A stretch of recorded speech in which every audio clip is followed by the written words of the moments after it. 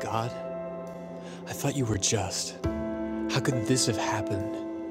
I didn't do anything wrong. Why is this happening to me? I thought God was supposed to reward good people and punish bad people. God, if you're good, why am I suffering like this? Good morning. How are you? Good. I want to begin by reminding you that we have a reading plan as we go through the book of Job. What I've done is I've segmented it out according to what we're going to be studying the next week. So either like this, for this past week, we're doing about 5 or 6 verses a day. I've done it in 6-day increments. So next week we're doing chapters 3 through 14. So there's about 2 chapters a day if you can read it. I would really encourage you to do that. It's always good that you've yourself have read what we're going to go through. We're going through this book rather rapidly. We're doing it in segments. So I hope maybe you can join me and us in reading that before you come over 6 days. And then come and I will be sharing some of the things the Lord's put on my heart for us. Now, one of the things that have been going on for me personally is that I've been spending every day for the last month with Job. And I am looking forward to meeting Job in heaven. He is a man of incredible character, and as I spend more time with him and just go through it, I'm gleaning so many things as far as my own walk with the Lord, as we do from the Bible. And I'm hoping that as we go through this study that what the outcome of that is what it was for Job, that there's a deepening of our faith in who God is. And that's the ultimate desire that God has in our lives, is that we would love him and trust him more and more. And suffering that we're going to be talking about, life is complex. The book of Job is complex. But you add suffering and the complexities multiply. And so as we're looking at this whole thing of when good people suffer, it's amazing that God is so good at what he does. And he knows exactly what he's doing. And so we're going to look at these different chapters, these different segments in going through Job. And my desire is the Holy Spirit will fill our hearts with a greater and greater faith in God. Ultimately, faith comes by hearing, and hearing by the Word of God. Now, how many of you have ever heard of the Bible Project?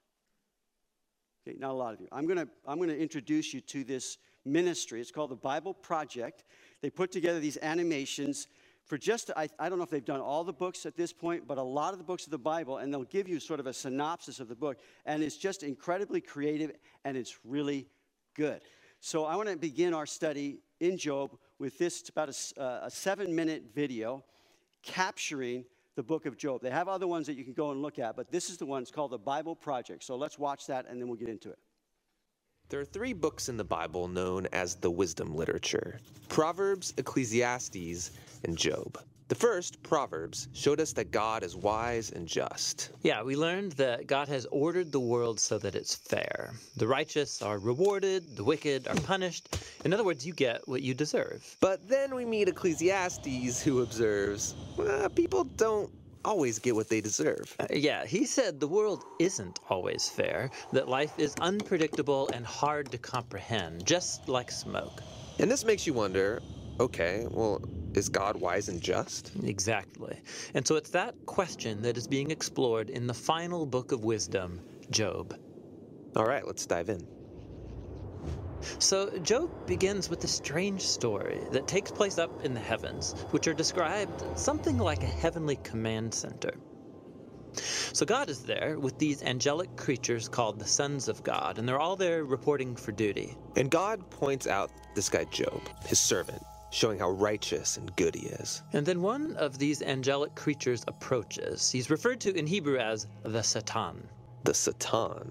Who is this? Well, this word is actually a title, which literally means the one who is opposed. So out of this whole crew, he is the one questioning how God is running the world. And he proposes that Job might not actually love God, that he's only a good person because God rewards him. If God were to take away all of the good things he gave to Job, then we would see his true colors. So he thinks Job is just working the system?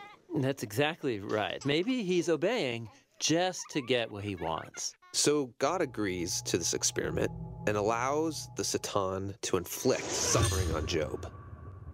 And Job loses everyone and everything that he cares about. It is devastating. And remember, he deserves none of this. God himself said so. The remarkable thing is that in the midst of all this suffering, Job still praises God. At least for chapters 1 and 2. But then in chapter 3, we find out how he's really feeling inside. He unleashes this poem that reveals this devastation. It's a long, elaborate curse on the day that he was born. After this, some of Job's friends come to visit him to offer their help. And all of them are like, Job, you must have done something horribly wrong to deserve this. After all, we know God is just, and we know the world is ordered by God's justice and fairness, so you must be getting what you deserve. And for the next 34 chapters, the friends and Job go back and forth in very dense Hebrew poetry. His friends keep speculating about why God might have sent such suffering, and they even start making up lists of hypothetical sins that Job must have committed. But after each accusation, Job defends his innocence. And Job is innocent. He is. He's also on an emotional roller coaster. At some moments, he's very confident that God is still wise and just. Yeah, in other moments, he's doubting God's goodness. He even comes to accuse God of being reckless, unfair, and corrupt. So by the end of the dialogues, Job demands that God come and explain himself in person, and God does so. He comes in the form of a great storm cloud. Now, God doesn't give Job a direct answer. He doesn't tell Job about the conversation with the Satan. Yeah, he does something very different. He takes Job on a virtual tour of the universe. He shows Job how grand the world is, and he asks him if he's even capable of running it or understanding it, just for a day. He shows Job how much detail there is in the world, things that we might see every day, but really don't understand at all. But God does. He knows it all intimately. He pays attention to the beauty and operations of the universe in ways that we haven't even imagined and in places that we will never see. Then to conclude, God shows Job two wondrous beasts and brags about how great they are. Yeah, they are dangerous. I mean, they would kill you without even thinking about it. And God says they're not evil. They're actually a part of his good world. And then that's it. That's God's whole defense. It's kind of weird. I mean, what was this all about? It seems to be this. From Job's point of view, it looks like God is not just. But God's perspective is infinitely bigger. He's dynamically interacting with a whole universe of complexity when he makes decisions. And this is what God calls his wisdom. So Job asking God to defend himself is actually kind of absurd. He couldn't comprehend this kind of complexity even if he wanted to. So where does this leave us? Well, it leaves Job in a place of humility. He never learned why he suffered, and yet he's able to live in peace and in the fear of the Lord. But that's not where the book ends, because after this, God restores to Job double everything he had lost. And this, again, is surprising. I mean, is this a reward? Is God saying, congratulations, Job, you passed this elaborate test? No, I mean, the whole book just made the point that Job losing everything was not a punishment, and so now getting it back isn't a reward. So why does he get it back? Well, apparently, God, in his wisdom, decided to give Job a gift. We don't know why. But what we do know is that Job is now the kind of person who, no matter what comes, good or bad, he can trust God's wisdom. Pretty good, huh? So that's capturing the whole book. There's another one you might go online and watch, which is also excellent. So here's what we just heard a little bit. What was this all about? It seems to be this. From Job's point of view, it looks like God is not just. Justice is a big theme of the book. But God's perspective is infinitely bigger. He's dynamically interacting with the whole universe of complexity when he makes decisions. And this is what God calls his wisdom. Job couldn't comprehend this kind of complexity even if he wanted to. And so we have this whole, a big question mark that we might theme the book of Job with. So where does this leave us when life goes bad is the question that we're going to talk about this morning. So there are two things I want to share with you in these first two chapters. One is an introduction to Job's suffering, and secondly, an invitation in our suffering. So first, the introduction to Job's suffering. We begin this 8-part series I want to let the narrative itself be our introduction to this fascinating man named Job. The drama begins, let me give you a little outline if you're taking notes. The drama begins with a prologue, chapters 1 and 2. It follows with this 3 cycles of dialogue and debate in chapters 3 through 27. So you have a prologue and then the dialogues. Third, that's followed by 3 monologues. So you have one that's Job in chapters 28 through 31. A second monologue by this young man named Elihu in chapters 32 through 37. And then the final and third monologue is from God himself. God always gets the last word, and that's right. Finally, so you have a prologue, a dialogue, then you have monologues, and then you have the epilogue, which is chapter 42. So chapters 1 and 2 this morning set the stage for everything that follows. So it's an introduction into Job's suffering. So this prologue gives us the divine perspective that Job did not see. We are privileged to go backstage in this drama and there witness God's purposes in exposing Satan for who he is, but then also demonstrating and proving Job for who God knew him to be, a man who would not curse him. The dialogues and debate move us to the human perspective. Here's where we find so many unanswerable questions, and with those, it furthers the combative nature of trying to prove our points. That's the human perspective.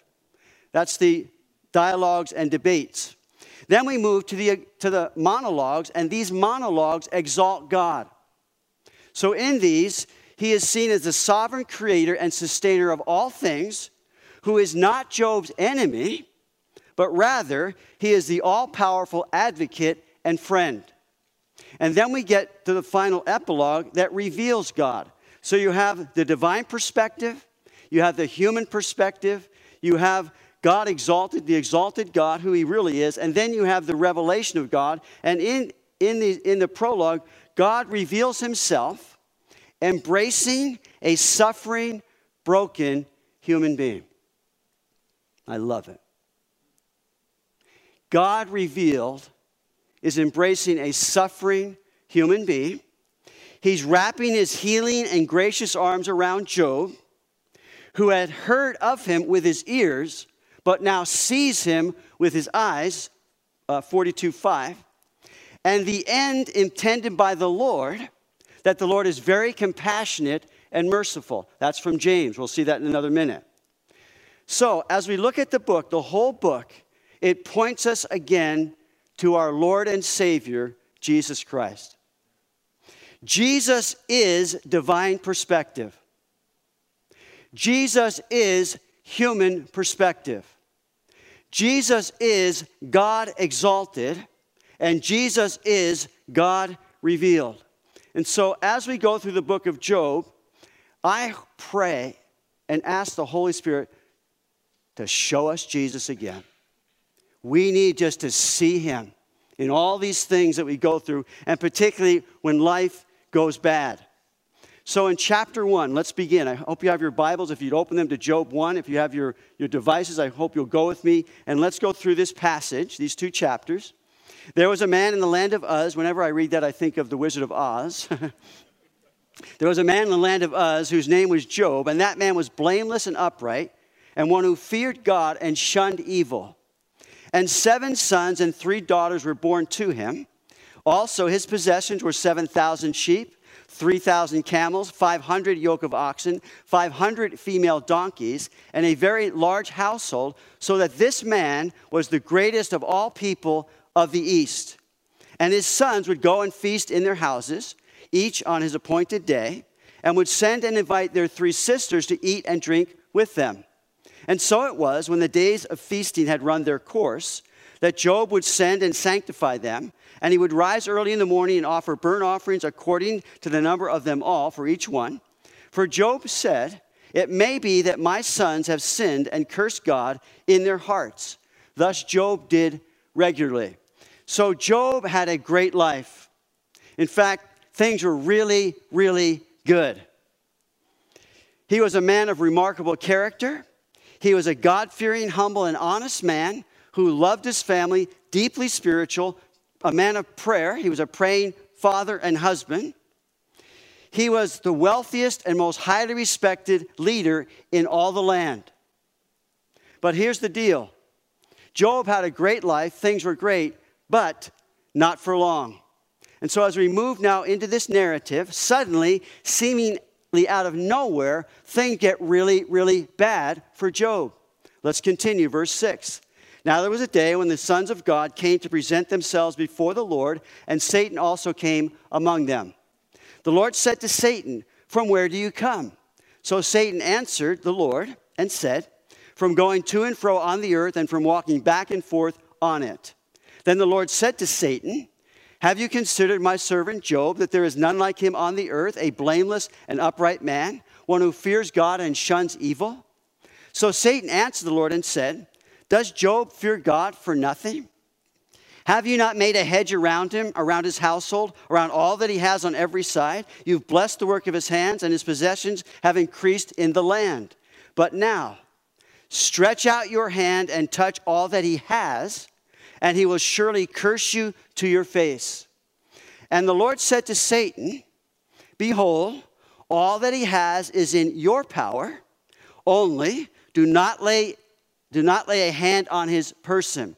So Satan went out from the presence of the Lord. Again, chapters 1 and 2 are setting the stage for everything that follows. And what follows is triggered by what's happening in this heavenly court place.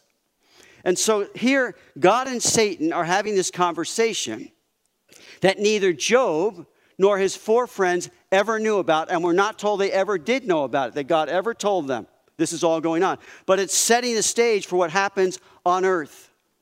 So here are four things about Satan.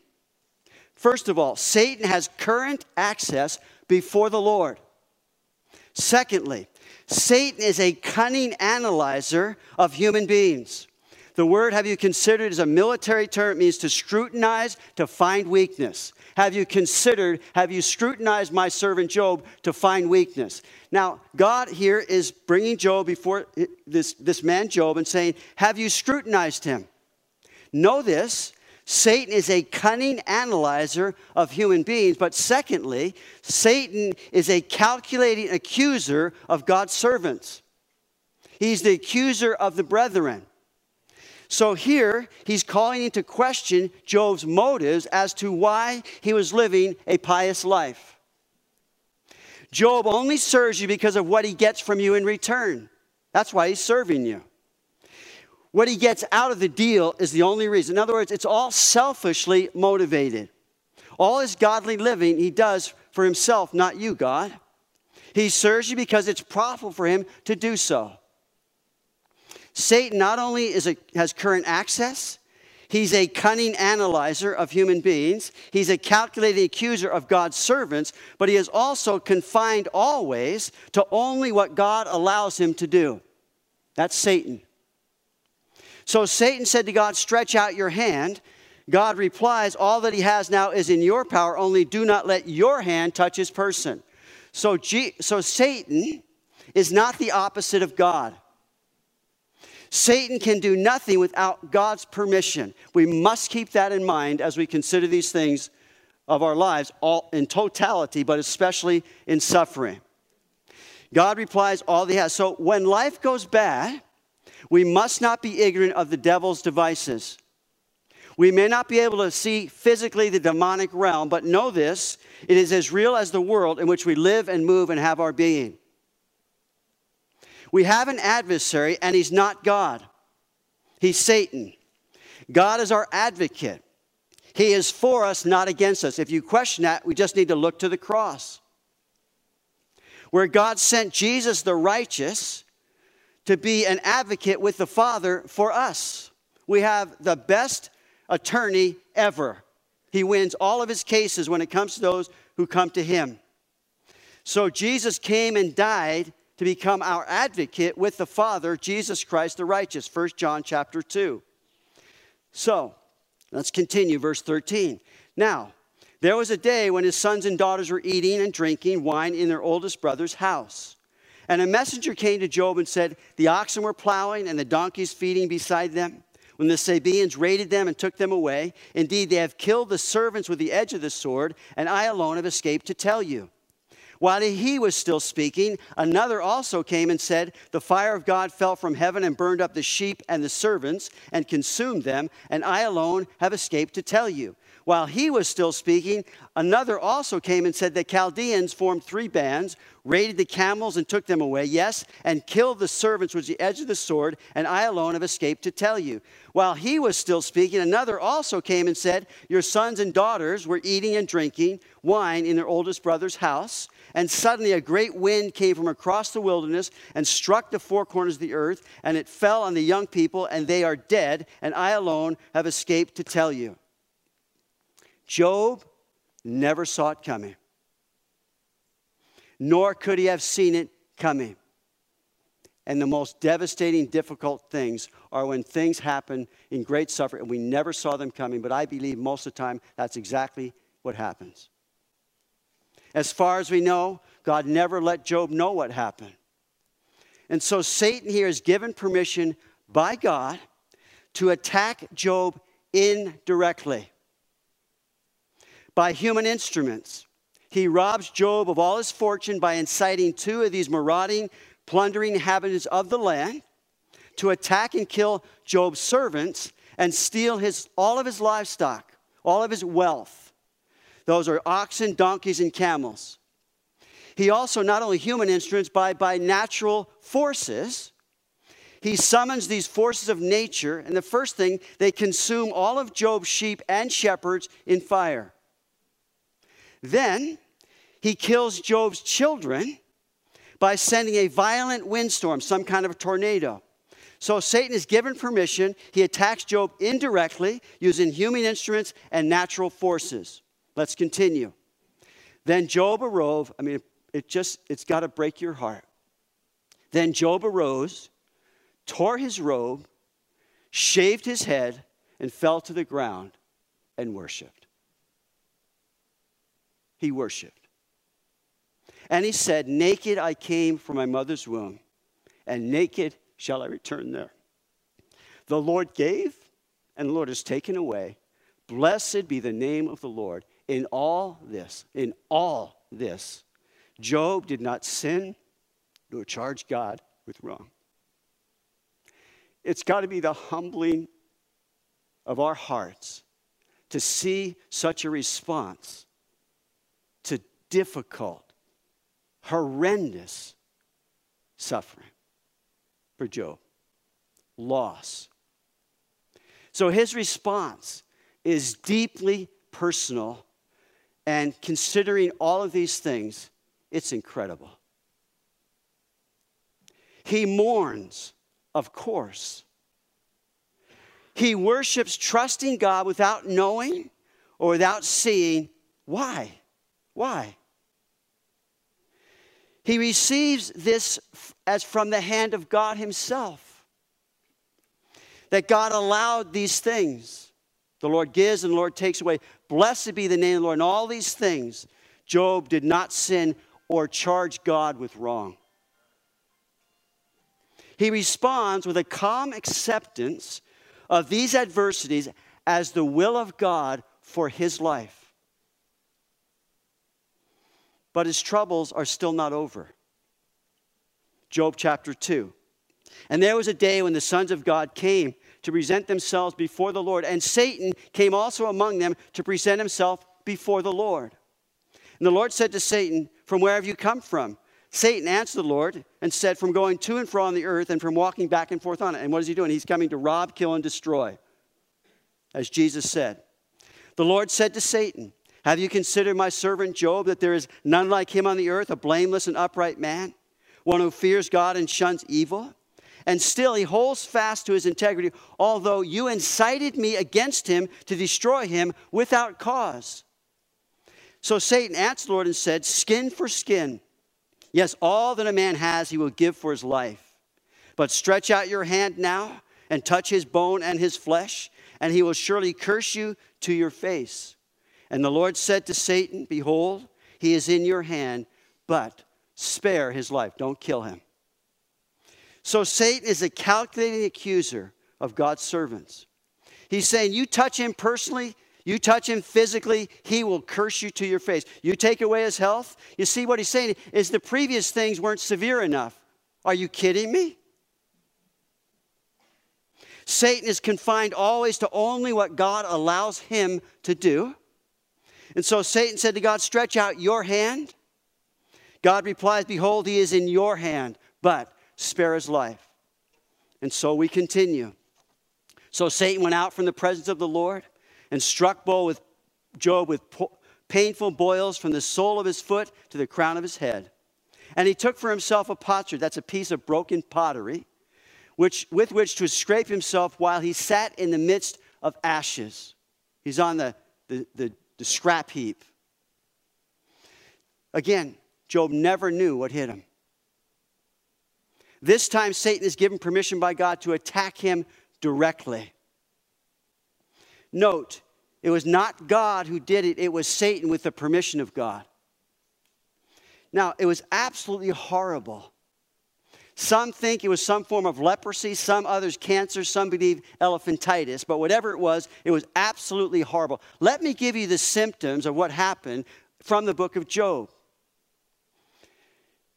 Itching and open sores, grotesque swelling and disfigurement, feeling of terror and sleeplessness, maggots breeding in running ulcers, nightmares and depression, weepy eyes and failing vision, foul, stinky breath, rotting teeth, an emaciated body where the bones were sticking out that were never seen before. His bone loss continued. There was a blackening and falling off of his skin. Horrible. And get this, it went on for months. Verse 9, then his wife said to him, do you still hold fast to your integrity? Curse God and die. But he said to her, you speak as one of the foolish women speaks. Shall we indeed accept good from God? And shall we not accept adversity? In all this, Job did not sin with his lips. Now, Job's wife's response to it is understandable. She also has lost everything. And now she's watching her husband tormented with severe and painful afflictions. So before we criticize her too quickly, there's a lot of jokes made about Job's wife and her response. Before we criticize her too quickly, let me ask you a question. How would you respond? As I ask myself, how would I respond to someone I love and seeing this happen? To my family being destroyed, my wealth ripped out of my hands in a day. How would I respond? Again, his amazing response, Job, at this juncture, he calmly accepts these adversities as from the hand of God. My question in this is, could any suffering be more undeserved? Afflictions financially, emotionally, physically, spiritually, as bad as they can get, absolutely defy human explanation. Why Job? Why does this happen to Job? Of all people. Verse 11.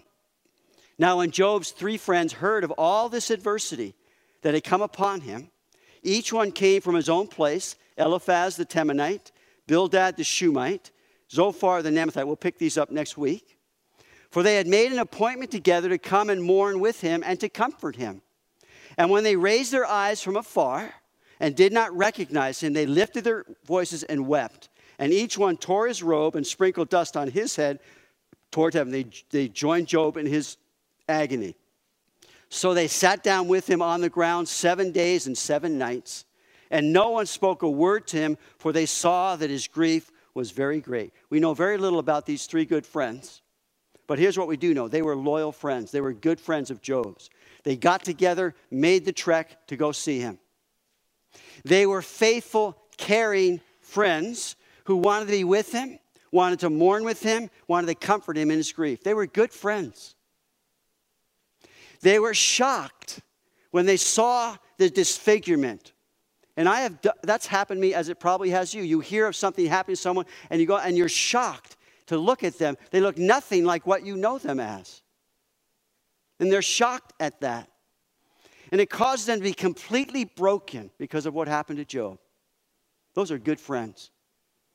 They were sensitive, knowing that nothing they could say would help Job at this point in his suffering. So in those agonizing nights of terror, they just wanted to know Job to know they're there. They're with him. Genuine empathy understands the power of silence. A wise man is one who thinks twice before saying nothing. And Job's friends knew that. So as this season of Job's tremendous suffering progressed, these 3 good friends of Job became, in Job's own words, miserable comforters. And what was going on in the dialogue, the human perspective. You see, loyal friendships will be tested when we're in suffering. Faithful and caring friendships will be tested in seasons of suffering. Empathy and understanding will be tested in times of great suffering.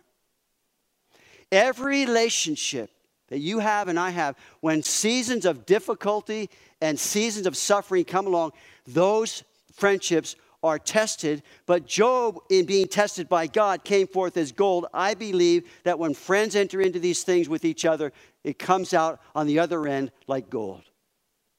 That's what friendships do. Faithful are the wounds of a friend. So the second thing is an invitation in our suffering. The book of Job is an invitation to trust God's wisdom in your suffering. I'm going to repeat that often. The whole question, the book of Job, is an invitation to trust God's wisdom in your suffering. So I counted 309 questions in the book of Job in 42 chapters. As we engage in this unfolding drama for ourselves, it will leave us with more questions than answers from the human perspective. I believe the Holy Spirit intentionally inspired it to be just that. So that being said, where does this leave us when life goes bad? With just a bunch of questions? Well, hopefully, it leaves us where it left Job. You see, he was left in a place of great humility. He never learned why he suffered, and yet he learned to live in peace and in the fear of the Lord in his suffering. There are many unanswered questions about the book itself. No one knows who wrote the book, when it was written, when its events occurred, or where Job lived. Now, the language, there are many things of the author and the date that I could talk. I'll let you research that. But the language of the book of Job, there are more rare words that occur only, and others that occur only once in the book of Job. So it's a tremendously difficult book to translate. However, as Daniel Webster said, quote, the book of Job, taken as a mere work of literary genius, is one of the most wonderful production of any age or of any language, unquote. And I say, of course, it's the Word of God. And God has given to us the best, His voice to us in the book. So this is God speaking to us. Know this, it is historically true. Job is a real person. So Job is mentioned alongside Noah and Daniel in the book of Ezekiel. Job is quoted by James as an example of suffering, as we looked at. Paul quotes Job in 2 of his letters. He was a real person, and he still is. So the general theme, then, of this book, as we look at an invitation in our suffering, is wisdom teaching about God and human suffering. Suffering is universal. Everyone suffers. It might be physical, psychological, it might be material, it might be emotional, it might be intellectual, whatever it is, it's universal. We all suffer. It's part of the fallen world in which we live. Suffering is also unique. Everyone suffers differently. There are different reasons, there are different degrees, and because for many of us there's different circumstances, we all suffer, but we all suffer uniquely. That's why the book applies to every and each one of us. So another question, as we're looking at an invitation. Is there a moral order of the world, and what are the principles on which it is governed? In other words, first of all, is God just? Now, here's a question that came from the Zondervan NIV Study Bible, if you have that. Quote, if God is almighty, in the book of Job, notes, if God is almighty and holds the worlds in his hands and is truly good, how can he allow such an outrage, unquote? That's the question. Some possible answers. God is not almighty after all. God is not always just. In other words, God has a mean streak. Humans may just be innocent. Now, the problem with that is, I continue with the quote, in ancient Israel, however, it was indisputable that God is almighty, that God is perfectly just, and that no human is pure in his sight. These three assumptions were also fundamental to the theology of Job and his friends. We'll see that as they're debating. Their conclusion is this: every person's suffering is indicative of the measure of their guilt in the eyes of God, unquote. So the question then comes, does God govern his universe with strict justice? In other words, is there any rule whereby goodness is rewarded and wickedness is punished? Or is good always rewarded? Is evil always punished? And if not, then when are they? Is it just random? How does this thing work? So the foremost question that our suffering and that suffering provokes is why? Why is this happening? And when it gets personal, it's even more difficult. Why me? Why is this happening to me? What did I do to deserve this? The nagging difficult is that infinite human beings cannot give a meaningful analysis. That's the difficulty. God's ways are not our ways, as he pointed out to Job, and we'll see that. The difficulty in our suffering is further compounded by the fact that Job, in his suffering, was innocent by God's own evaluation that he boasted to Satan about. But then he turns right around and gives permission to Satan to destroy Job by destroying every good thing in his life. By God's permission. His family, his health, his prosperity, his reputation, you name it, Satan destroyed it. So pray tell, how does that work? How does that work? And so when we see Job agonizing through his suffering, the question that echoes in the background of our own suffering, resigned to the fact that we can't get the answer why, it turns now to the question, what am I to do when I suffer? In what way am I supposed to respond in suffering? How should the righteous suffer? And those are the questions, that's why we called it, when good people suffer. Not why, because it doesn't answer that. So it's an invitation to trust God's wisdom in your suffering. For Job, there were three responses throughout the book. This season of great suffering thrust upon him. We see three Jobs, if you will. Three responses. In chapters 1 and 2, we get patient Job. The patient Job. This blameless and upright man who feared God and shunned evil is in calm acceptance of this adversity as for him by the will of God. And so he calmly accepted. patient. In fact, Job maintained his fidelity to God even under excruciating pressure and weight. That whole word patience means to bear up under pressure, to bear up under weight. You talk about pressure, you talk about weight. Job had all of it heaped upon him by the devil.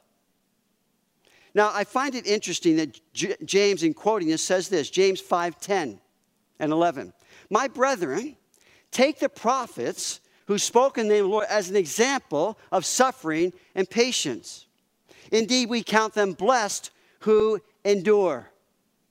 You've heard the perseverance of Job and see the end intended by the Lord, that the Lord is very compassionate and merciful. Now, the only thing about this thing in James is he's giving us the end. He gives us sort of the beginning, but he doesn't give us 39 chapters of Job trying to work through it. So we get that. The Lord is merciful. But James here, it's worth understanding that what we are understanding as far as our suffering is we're in chapters where we're trying to figure it out. But the end intended by the Lord is he's very compassionate and merciful. So you see here Job patient, but now in chapters 3 through 41, you see impatient Job. He gets impatient with this whole thing. This godly man, agonizing physical pain, mental torment, emotional torment. He seeks now to suppress this growing aggression towards God for doing it to him. Very acceptable response. He's in conflict with his friends. He's feeling more and more isolated from God with no thanks to his friends. He sees God as persecuting him. He vents his anger. He vents bitterness. He raises listless fist to God and says, you need to explain to me. You need to come down here and talk to me, God. What's going on? He's becoming more and more impatient in his suffering. But in all this, Job spoke what was right of God. We find that God saying that in chapter 42. And though he came close, he never cursed God. Impatient. You have the patient Job, the impatient Job, but then in chapter 42, you have the penitent Job. This is fantastic. That Job, all the way along, he held God ultimately responsible for his suffering. And by that, all the way along, he directed himself towards God. In so doing, in that all of that complicated stuff, God finally does show up in the whirlwind. Job had an impersonal encounter with God in which he found peace of mind, rest for his soul, and a gracious response from the living God. In chapter 42, he had no, as we would see it, as far as repentance from sin, God said he's spoken all that was right. His repentance was that he realized God is so much greater than he realized. And he's humbled before God and repents in dust and ash. Said, I heard you with my ears, but now I see you. And the depths of understanding God in that much deeper way brought him to a place of repenting and thinking and limiting God to who he thought he was. And that is the greatest experience in all of life that comes out of much suffering. We realize who God is in a much deeper way, and it washes over us as this repentance. Oh. So we have the patient Job, we have the impatient Job, and we have the penitent Job. And my friends, this is the full spectrum of appropriate human response in suffering. We're invited into this encounter with God. And as Christians, we are so thankful that we have a good shepherd who walks us through the valley of the shadow of death. Job is an invitation to trust God's wisdom in your suffering. As one commentator put it, quote, man simply cannot tie all the loose ends of the Lord's purposes together. In suffering, we must learn to trust God no matter what the circumstances. So let me give you the outline of our studies. Trust God's wisdom when life goes bad this morning. Trust God's wisdom when life hurts really bad. Trust God's wisdom when you feel all alone. Trust God's wisdom when life is not fair. Trust God's wisdom when you don't know what to do. Trust God's wisdom when people just don't get it. Trust God's wisdom. Listen, He will show up. Trust God's wisdom. He will restore you. He will do that. David McKenna in his commentary said, wrote, quote, "Why do the wicked prosper and the innocent suffer in an orderly universe created by a just God?" This is the question upon which scholars and skeptics stumble in their search for faith. The book of Job provides no ready answers to either the cosmic question or the sufferer's anguish. Only a perspective is given, the perspective of faith, in which the question of why gives way to the answer who, unquote. Because there's no direct answer to Job's question, why, the answer remains just out of reach until faith takes hold. Job's faith through suffering opens his eyes to see what God's doing in the world and what He's doing and wants to do with those who trust Him. His suffering allows God to be an encouragement in his own walk with Him. The book of Job takes us on a journey of faith that is the substance of things hoped for and the evidence of things not seen. For the Christian, we see Jesus, who is the hope of our ultimate destiny and the strength for the journey until we arrive. It's Jesus. So Dave McKenna goes on, quote, "When we look on the book of Job from the perspective of Jesus Christ, every line leans forward into the promise of the incarnation and our resurrection. Jesus said, 'Behold, I have come. In the volume of the book it is written of me to do your will, O God.'" It's an invitation to trust Jesus with everything that's going on in your life. See, Jesus is divine perspective. Jesus is human perspective. Jesus is God exalted. Jesus is God revealed. And so as I look at the book of Job to close, he was the most upright man on the earth, suffers the most of anyone on earth. Could any suffering be more undeserved? You see, it defies human explanation. Why Job?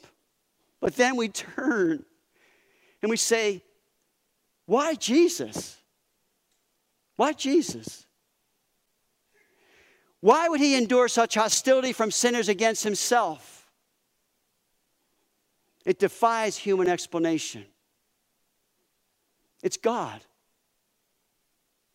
God said to Satan about Job, "You incited me against him to destroy him without cause." And then we turn to Jesus and we realize he suffered without cause. They hated him without cause. They crucified him without cause. Why? There's only one explanation. It's God. Jesus battled Satan all the way along. He defeated him completely, decisively, fully, and permanently on the cross. The final blow, he triumphed over Satan, disarmed him completely on the cross. Trembling with pain, Job cried out, 121, "Naked I came from my mother's womb, and naked I shall return." Jesus was crucified naked on the cross. Job was so disfigured by his suffering that his friends didn't even recognize him. We read in Isaiah that Jesus was so disfigured from the horrendous, torturous crucifixion, he couldn't be recognized as a human being. Why? Why? There's only one. It's God. It's God.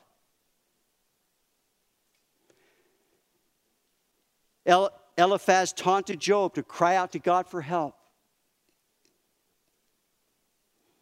And they said to Christ, he trusts in God, let him cry out to him.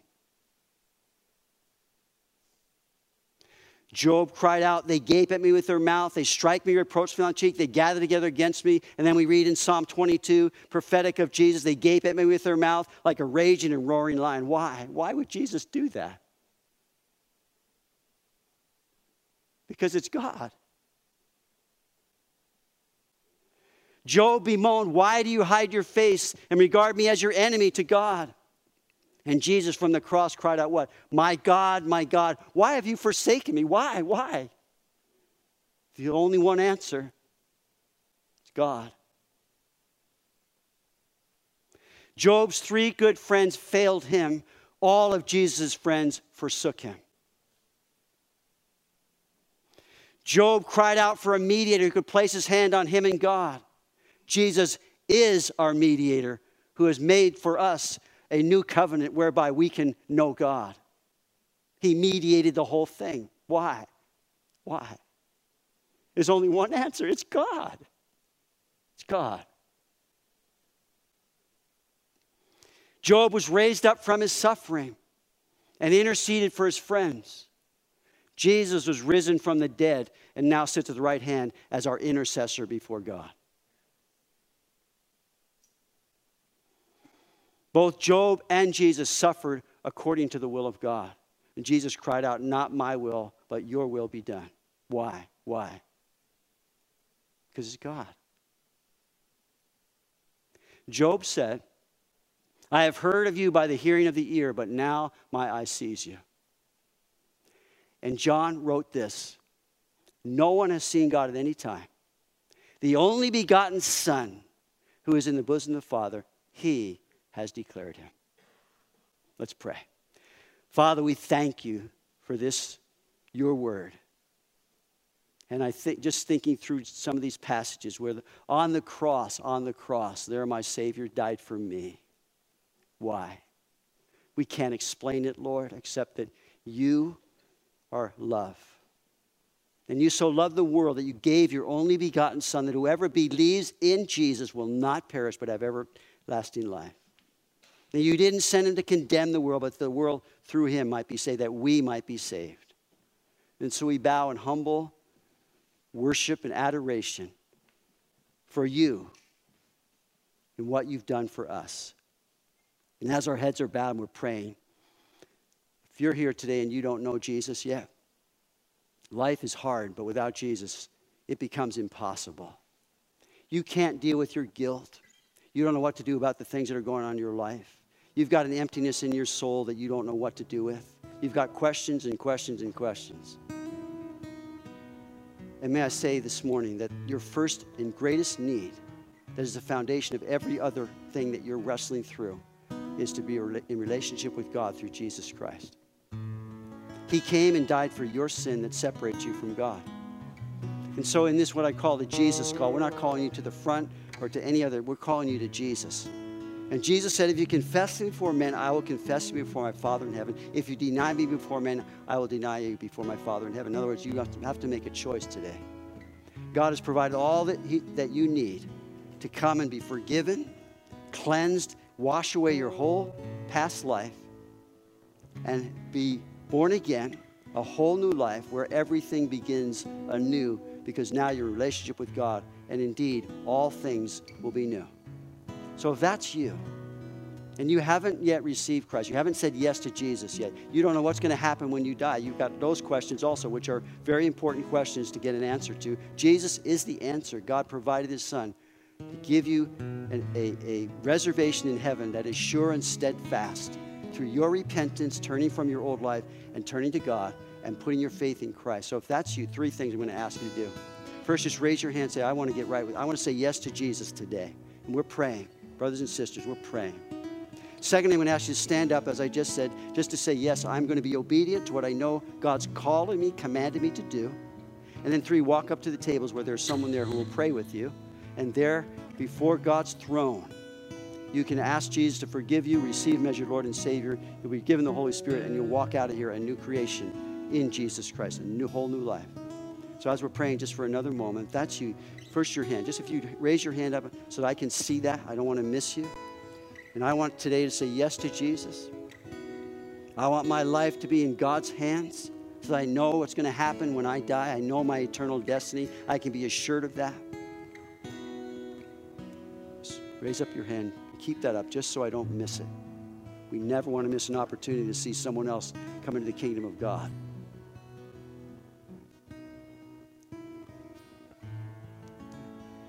So would you stand as we sing this last song together, and then I'll close this.